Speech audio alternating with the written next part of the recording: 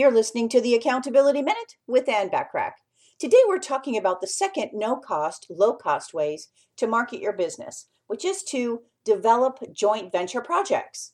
Joint ventures have gained and continue to gain popularity as we find it's not only more effective, but sometimes necessary to pool resources together.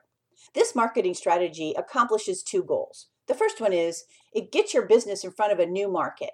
And second, it allows opportunities for new or creative products and services that you've previously been unable to provide.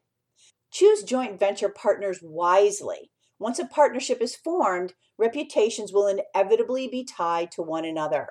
Tune in tomorrow for the third no-cost, low-cost way to market your business. In the meantime, want more from me? Subscribe to my business success tips and resources blog by going to accountabilitycoach.com/blog.